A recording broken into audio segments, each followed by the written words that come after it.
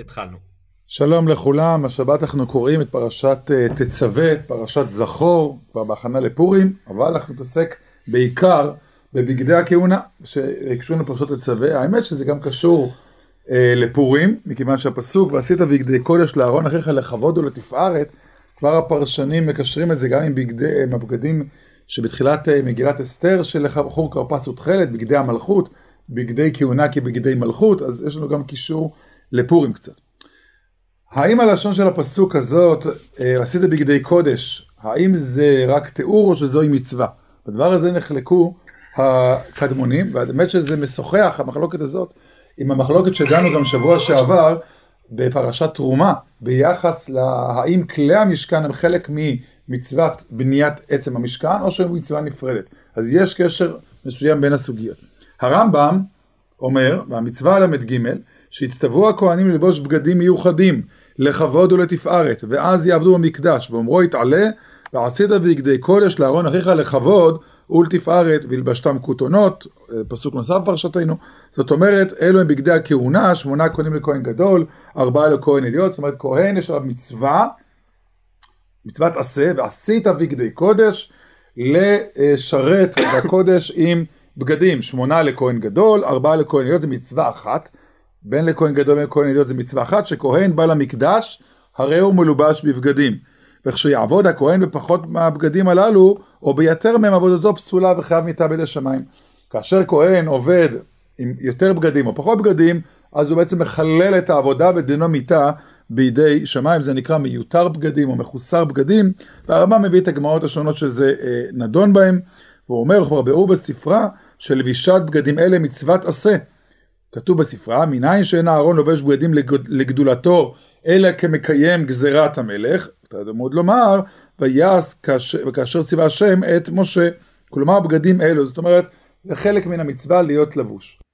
ועל פניו זה נראה מאוד מסתבר, נכון? כתוב ועשית, לשון ציווי, אבל עיקר הציווי לא רק העשייה, אלא הלבישה, שהבגדים יהיו לכבוד ולתפארת, לא עשיית הבגדים, אלא לבישה הקבועה של הכהנים, הכהן גדול והכהן הדיוט, את בגדי הכהונה בעת עבודתם במקדש. הרמב"ן משיג גם פה, כפי שהוא השיג גם בשבוע שעבר לכלי המקדש, גם על הרמב"ם. אמנם במסקנה הוא די נוטה לרמב"ם, אבל הוא מביא גם כיוון שונה לעניין הזה. הוא מביא דברי הרמב"ם, כתב הרב במצווה 33, הצטוו הכהנים ללבוש בגדים לגדולה וכבוד, ואז יעבדו המקדש, מצוות עשה הזאת. והנה, עם פשיטותה בכתוב, אריכות התורה בביאורה, לא ראיתי לבעל הלכות שימנה אותה. ברמב"ן כדרכו, מביא את בעל הלכות גדולות, שהוא לא מנע כמצוות עשה את לבישת הכהנים בגדי כהונה, אבל מנע בלווים, מחוסר בגדים ששימש. הבהג כן מנע אליו, כמובן, אדם מחוסר בגדים ששימש, הרי אמרנו מיתתו בידי שמיים, את זה הוא מנע. אבל הוא לא מנע מצוות עשה כרמב"ם, שיש מצוות עשה ללבוש בגדים הכהנים בעת העבודה. מדוע? אומר הרמב"ן בביאור בעל הלכות גדולות, בדעתו לומר, שכיוון שאין לבישת הבגדים שלו בעבודה מצווה, אלא הכשר עבודה, היא חלק מהעבודה. הרי הבגדים הם חלק מהכשר המצווה. כהן כדי להיכנס ולעבוד, סובר הבהג, הרי הוא צריך להיות לבוש בבגדים. הרי הגמרא אומרת, בגדיהם עליהם, כהונתם עליהם. כדי להיות כהן צריך שהוא יהיה לבוש בבגדים, במדים הייצוגיים. ואז הוא יכול לגשת לעבודה. זאת אומרת, מצוות לבישת הבגדים איננה לפי הבהג מצווה לעצמה, אלא הכשר מצוות העבודה. כדי לעבוד יש תנאים, כמו שאדם, רק כהן נכנס לעבוד ולא אדם זר, אז הכהן צריך להיות לבוש בבגדים, כי אחרת בלי בגדים הרי הוא כזר, ולכן איננו מצווה עצמאית, אלא הכשר מצווה לעבודה במקדש. זוהי שיטת הבהג שלא כמו דעת הרמב"ם. עכשיו בא הרמב"ן ומקשה על הרמב"ם, ואם היינו מונים זה המצווה, היה ראוי שתמנה מצוות בגדי לבן ביום הכיפורים, מצווה אחרת, כמות זה, וכן בגדי כהן גדול ובגדי כהן הדיוט, אבל כולם חלקים בחלקי העבודה וכו'. אומר, ממשיך בביאור דעת בהג, אם הרמב"ם היה צודק שיש מצוות עשה בלבישת הבגדים, אז צריך למנות מספר מצוות עשה. מצוות עשה אחת ללבישת כהן בגדי כהן הדיוט, מצוות עשה אחרת ללבישת בגדי כהן גדול, מצווה שלישית אולי לבגדים המיוחדים של יום הכיפורים, והרי הרמב"ם מונה מצווה אחת. הרי אם יש מצווה בלבישת הבגדים, צריך לנתב אותה לאנשים השונים שלובשים את הבגדים, הדיוט או כהן גדול, ולזמנים השונים, כמו יום הכיפורים. אז מדוע אתה הרמב"ם מנית מצוות עשה אחת? ולכן הוא חוזר לדעת הבהג, שכל לבישת הבגדים הרי היא הכשר מצווה שאיננו נמנה כמצווה, ויש לאו נפרד של מי ששרת במחוסר בגדים, הרי הוא במיטה בידי שמיים, שזה עניין אחר. ככה מסכם לדעת הבהג הרמב"ן, למרות שבאמת לקראת סוף הקטע שלא הבאתי, הרמב"ן בסוף בעצמו נראה שנוטה לדעת הרמב"ם כן למנות את לבישת הבגדים כמצוות עשה, ולא כדעת הבהג. נקודה נוספת שניתן לטעון כאן, שבאמת רואים ברמב"ם, אני אגיד זה בעל פה, כי לא לנו זמן להיכנס לזה, שסדר הלבישה של הבגדים, הרמב"ם מפרט הוא מעכב, מה לובשים קודם למה, וגם זה יראו הפרשנים מסתבר, לשיטת הרמב"ם שיש מצווה בעצם הלבישה, אם יש מצווה בעצם הלבישה, יש גם סדר מהותי, מה לובשים לפני מה, אבל אם ננקוט כמו הבהג, שזה רק הכשר עבודה, העיקר שיהיה הכהן מלובש בבגדים, ויוכל לגשת לעבודה במקדש, לכאורה הסדר לא אמור לעכב, שזו נפקא מינה מעניינת שהעלו האחרונים.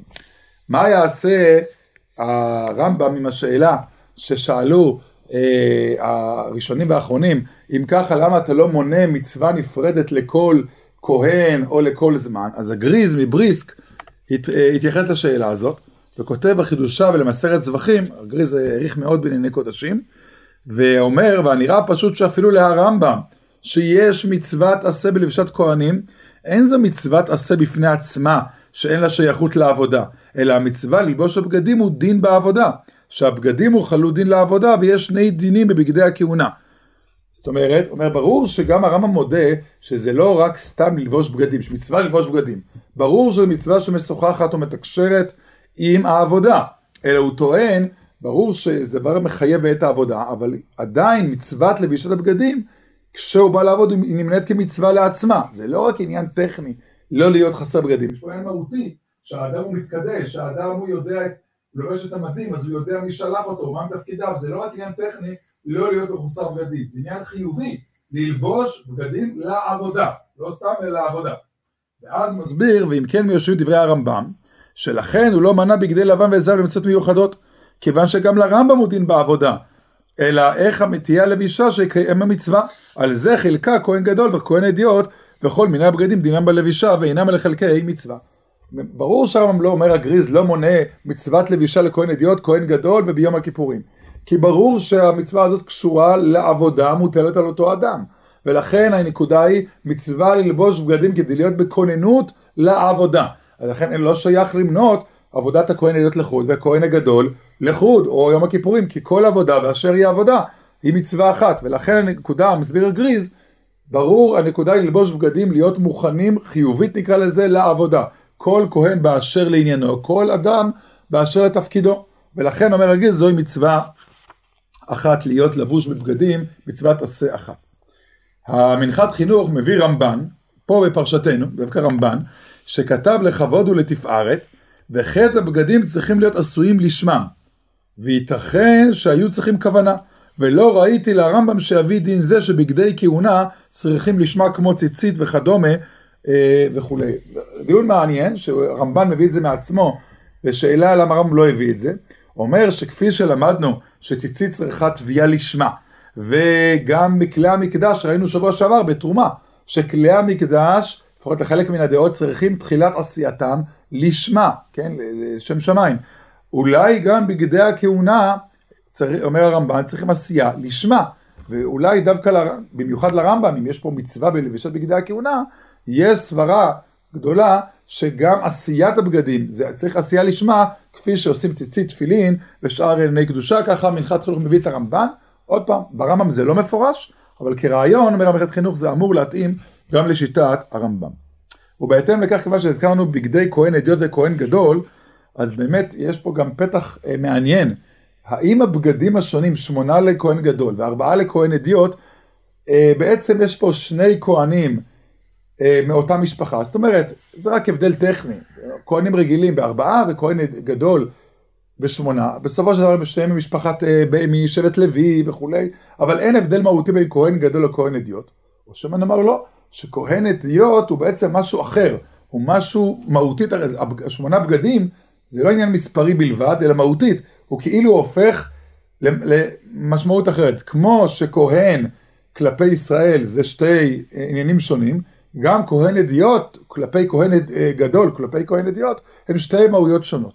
הדבר הזה נדון במספר הקשרים, הרמב כותב בכלי המקדש, כהן שלו עבד מימיו, אף פעם ומיד מינו אותו לכהן גדול, אף פעם הוא לא היה כהן הדיוט בפועל, הוא צריך להביא 10 העיפה, ועובדה בידו כמו חינוך של כהן הדיוט, כהן הדיוט שמתחנך לראשונה לעבודתו, צריך פעם אחת להביא את 10 העיפה, ואחרי זה מביא 10 העיפה שנייה, שהוא חינוך כהן גדול, צריך להביא עוד 10 העיפה, שזה חינוך ספציפי לכהן גדול, בפעם הראשונה שהוא עובד ככהן גדול, ואחר כך מקריב 10 העיפה שלישית, שהוא חביתי כהן גדול שבכל יום, כהן גדול המקריב כל יום, חביתי כהן גדול.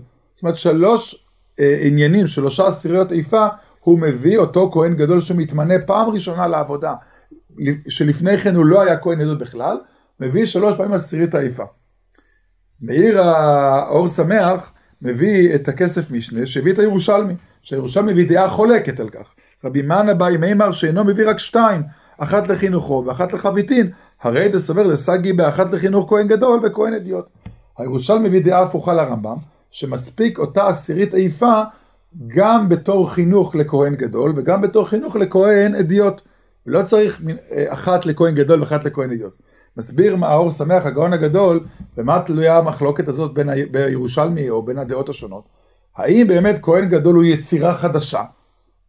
יש כהן הדיוט ויש עוד יצירה שנקראת כהן גדול. ממילא, אם אני מתחנך ביחד לשני הדברים, אני צריך להביא 10 העיפה לזה, ו10 העיפה לזה, וזו דעת הרמב"ם, שהן שתי מהויות שונות. לעומת דעת הירושלמי אומרת לא, אבל בסופו של דבר כהן גדול הוא חלק מאחיו, הוא כהן הדיוט עם איזשהו, נקרא לזה בוסטר קטן, אבל ממילא אם הוא בא להתחנך יחד לשני הדברים, 10 העיפה אחת תועיל לחינוכו ככהן הדיוט, ותועיל לחינוכו ככהן גדול. ככה באמת טוען האור שמח פה בביאור העניין. באותו דבר, נפקא מן השנייה הוא מביא, שיש לנו מחלוקת, האם האבנט של הכהן הגדול והכהן הדיוט היה אותו אבנט, או שהיה להם אבנטים שונים.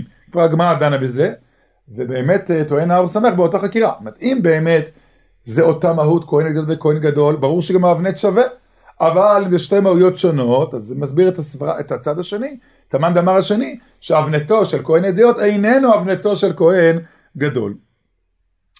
נביא עוד נפקא מינה שלישית לנקודה הזאת, שמופיעה בתוספתא. מחוסר בגדים כהן גדול משמש ב8 כלים, והדיוט ב4, ואם שימש כהן גדול ב4, והדיוט ב8, עבודתו פסולה. הכהנים החליפו ביניהם, עבודתם פסולה. מה שלנו חשוב, עבד עבודת זהב בבגדי לבן, ועבודת לבן בבגדי זהב, זאת אומרת, ביום הכיפורים, כהן הגדול החליף, חלק מהעבודות הם בבגדי זהב, חלק בבגדי לבן, אם הכהן גדול החליף, עבודתו פסולה. שואל הגאון הגדול למקדש דוד, אחד מהלמדנים הגדולים בענייני קודשים, יש לחקור בכהן גדול ששימש ביום הכיפורים בעבודת פנים, בבגדי זהב שפסול, אם יש בו גם כן איסור זרות. זאת אומרת, כהן גדול שבעבודה פנימית, היה אמור לשמש בבגדים מסוימים ולבש בגדים אחרים. אז ברור שהעבודה היא פסולה, זה כתב הרמב"ם. שאלה אם גם הוא נחשב כזר, זאת אומרת, הרי כהן שלא לבוש בבגדים, במקום להיות לבוש ב8 בגדים, הוא לבוש ב4, האם גם זה נחשב זרות? כהן גדול שמגיע, או כהן רגיל, שמגיע ללא בגדים, הרי הוא כזר למזבח, אז אמרנו בגדיהם עליהם, כהונתם עליהם. האם גם הכהן הגדול, שבמקום להיות ב8 בגדים, הוא משמש ב4 בגדים, האם גם עליו נאמר שהוא כזר ודינו חמור של מיתה? בזה הוא באמת חוקר, וזה קשור לאותו עניין. האם באמת אלו שתי מהויות שונות או מהות אחת? אז בעצם קצת נגענו פה בגדי הכהונה, אפילו גם לקישור לפורים, וגם במשמעות מה בין כהן גדול לכהן הדיוט, שבת שלום ופורים שמח.